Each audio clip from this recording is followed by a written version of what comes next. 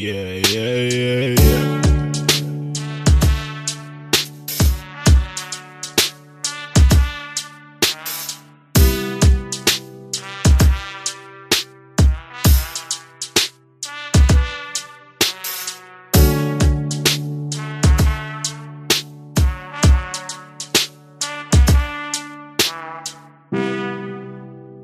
Hey guys, my name is Alex, and you're listening to the 1000 Movie Project podcast.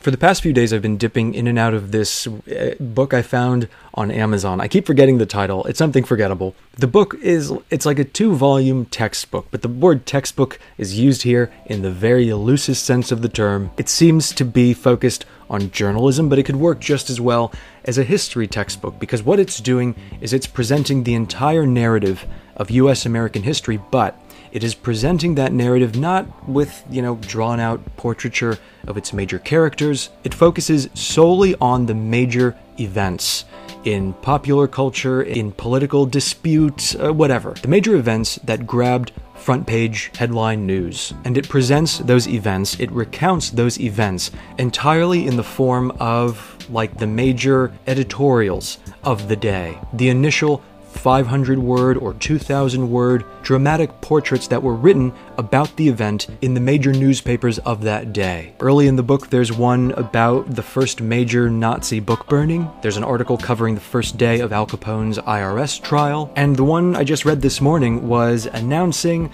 and also kind of narrating and also in a weird way kind of celebrating what was then the breaking news of bank robber John Dillinger's death. John Dillinger was on the run for a while. He was a mostly successful bank robber, to the extent that I remember his track record, and the American press seemed to have with him what it's had with so many people in the ensuing almost 100 years, which is just a love-hate relationship with the fact that they are so incredibly vile that it's interesting. He was a big personality, he was ballsy, he was savvy at what he did, but he was also a fucking piece of shit, thief, and murderer. I think the term in psychology is dissonance. What you're thinking and what you're feeling, they don't gel. Or they do gel into a weird kind of, anti-hero fetishism that we have always had, I guess, because, at the end of the day, this country was founded by rebels, people who broke the law, fell away from the pack. Maybe that's why we also love stories of vigilantes and revenge and shit like that. So the way the story goes is that after a long time on the run, finally a woman who was in some way involved with Dillinger, I don't remember if it was romantic or what,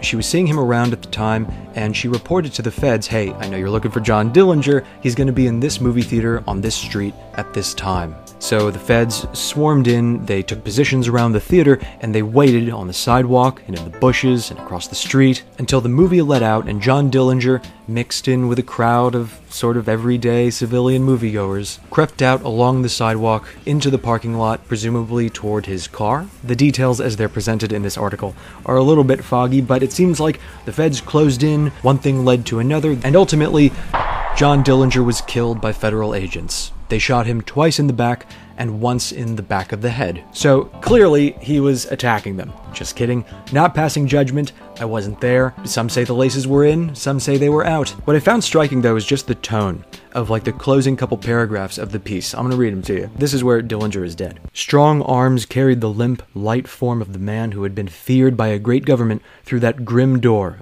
of many minor tragedies. It lay on a rubber stretcher.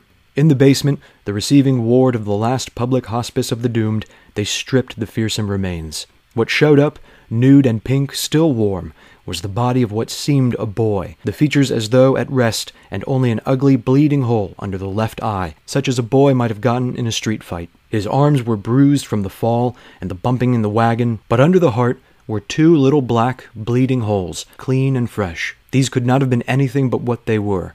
That part of John Dillinger did not look as though it was a boy's hurt. It was the fatal finish of a cold-blooded killer, and not half of what he had given to Officer O'Malley in East Chicago, Indiana, in the bank robbery, when he cut the policeman almost in half with a machine gun. There's something about the tone there. It's mournful, but it's also kind of amused, the way it's ogling his corpse. And I don't know if the reporter was actually there in wherever that was, the morgue, I guess, to see the naked dead body. But there's something invasive there. There's something kind of celebratory, something kind of mournful. It just seems like the kind of thing that would never fly in modern newspaper print. The novelist Norman Mailer, who tended to make more sense in conversation than he did in his books, once said during an interview that if the task of the novelist is like moral inquiry and the exploration of moral ambiguities, then the journalist's job is to supply the quickest moral assessment of the day's news. And I remember being puzzled by that assessment because it sounds like almost the exact opposite of what a reporter is supposed to do. They're supposed to see what happened, learn what happened, and then report it objectively so that the news reader can take in the facts and come to their own conclusions. But now, as I'm reading this article from 1933, at which point Norman Mailer was 10 years old and probably glancing at newspapers, if not reading them consistently, his remark makes a different kind of sense. Consider the popularity of podcasts and talking head news shows on CNN or any channel on Sunday morning. Consider the popularity of pre- and post-game sports commentary shows. People love punditry. People love commentary, especially when the context that is being provided by one of these talking heads on whichever issue of the day complements their own pre-existing biases. It makes sense that the easiest commentary to consume is going to be the stuff that already aligns with a world that you understand, not something that's going to come and punch holes in your moral framework and inject some rude light. It's taxing and frustrating, and it makes you insecure. In other words, to hear someone introduce to you and force you to consider a perspective that also makes you question the moral framework by which you have governed so much of your life. So that's part of it. But part of it, I think, this love that we have for punditry might just be what Norman Mailer was saying. That maybe his idea about the press giving you moral judgments along with the news, maybe that's not as dated as it seems. In the course of your daily life, you're worried about work, you're worried about getting to work and performing at work and returning from work, and you're worried about fixing dinner and the well-being of your loved ones. Every one of us is pulled every day in a million different directions. Now, as an independent, intelligent adult, someone who's had life experiences and certain learnings that inform your opinions on things, naturally, or in theory at least, you would want the news to be delivered objectively, unadorned with commentary. You want to be told what happened and who is involved, and maybe an expert quote or two to show how today's events fall into a certain pattern of events and what can be deduced from those patterns. But when you embark on all that, noble as your intentions might be to just read the raw facts and concoct your own narrative, it begs the question of where are you supposed to find the time for that? Also, much as we all would like to credit ourselves as independent thinkers, how often has it been the case for you in the past 2 years, whether it had to do with the war in Ukraine or the war in Gaza or one of Donald Trump's 4 different criminal trials and 2 different civil trials? How often have you looked at some development in one of those news stories and thought, okay, is that good? Because shit's complicated, and it's all happening at once. Different venues not only report different interpretations of the facts, they often report different facts. And it's valuable, in that case, to hear the input of people whose job is not only to report these stories, but to follow them, to keep track of every development, to make sense of the disparate details of a long chain of events and weave that shit into a narrative that the rest of us can understand. That understanding that they accrue over the course of several weeks or months or years is going to be biased. If you're getting opinions about the war in Ukraine from a reporter who is over there,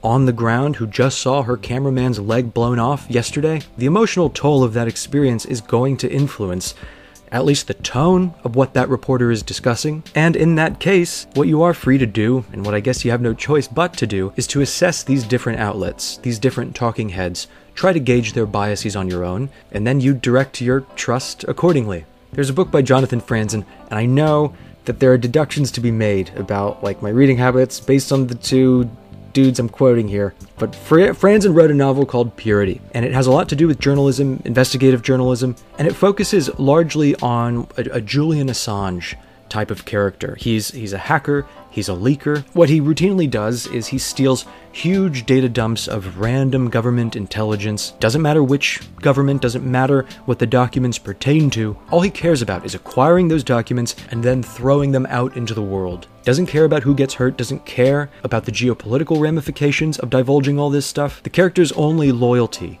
is to transparency, what he construes as like the purity of information, stolen from, the desks of power and disseminated across the internet straight to the average citizen who's free to read it and deduce whatever they want to deduce. And one of Franzen's characters, a reporter, he makes the case that when a guy like Julian Assange dumps 18,000 pages of classified information into the public, none of that is really news until you get some people together who are going to sit in a room and read it. And it can't just be like a proficient reader who's doing it. You need like 15 proficient readers who are going to divide that shit into 15 different workloads, and then they're going to convene and compare their notes, and working together they're going to come up with a narrative that we can digest, that they can contextualize and explain. And if it's not a WikiLeaks data dump that they're going through, it can be something as, regular seeming as the 400-page Mueller report or the 9/11 Commission report. Periodically there is a major document dump. It falls from the heights of power out into the public, and you're free to read them yourself, but it's just not feasible for most of us to do that. What we end up needing is for someone to come along and summarize those data dumps for us, and that can be a blow to your ego already, having to concede the fact that, okay, I don't trust myself to look at this information and connect the dots. But what's even worse is having to acknowledge that sometimes even the summaries are too dense, too esoteric. And so we need someone to translate the summary, someone to tell us if we need to be concerned about this thing in our daily lives. It might seem like an antiquated thing or a toxic thing or a revelatory thing to have reporters presenting like a moral or ethical verdict on the news as they are reporting it. But what I myself am kind of just thinking about for the first time is how much of my news consumption is devoted not like reportage necessarily, but to the reading of explainers, the reading of some expert's effort to contextualize whatever it is that's going on. Whether or not that seems fair is, I guess, a matter of opinion.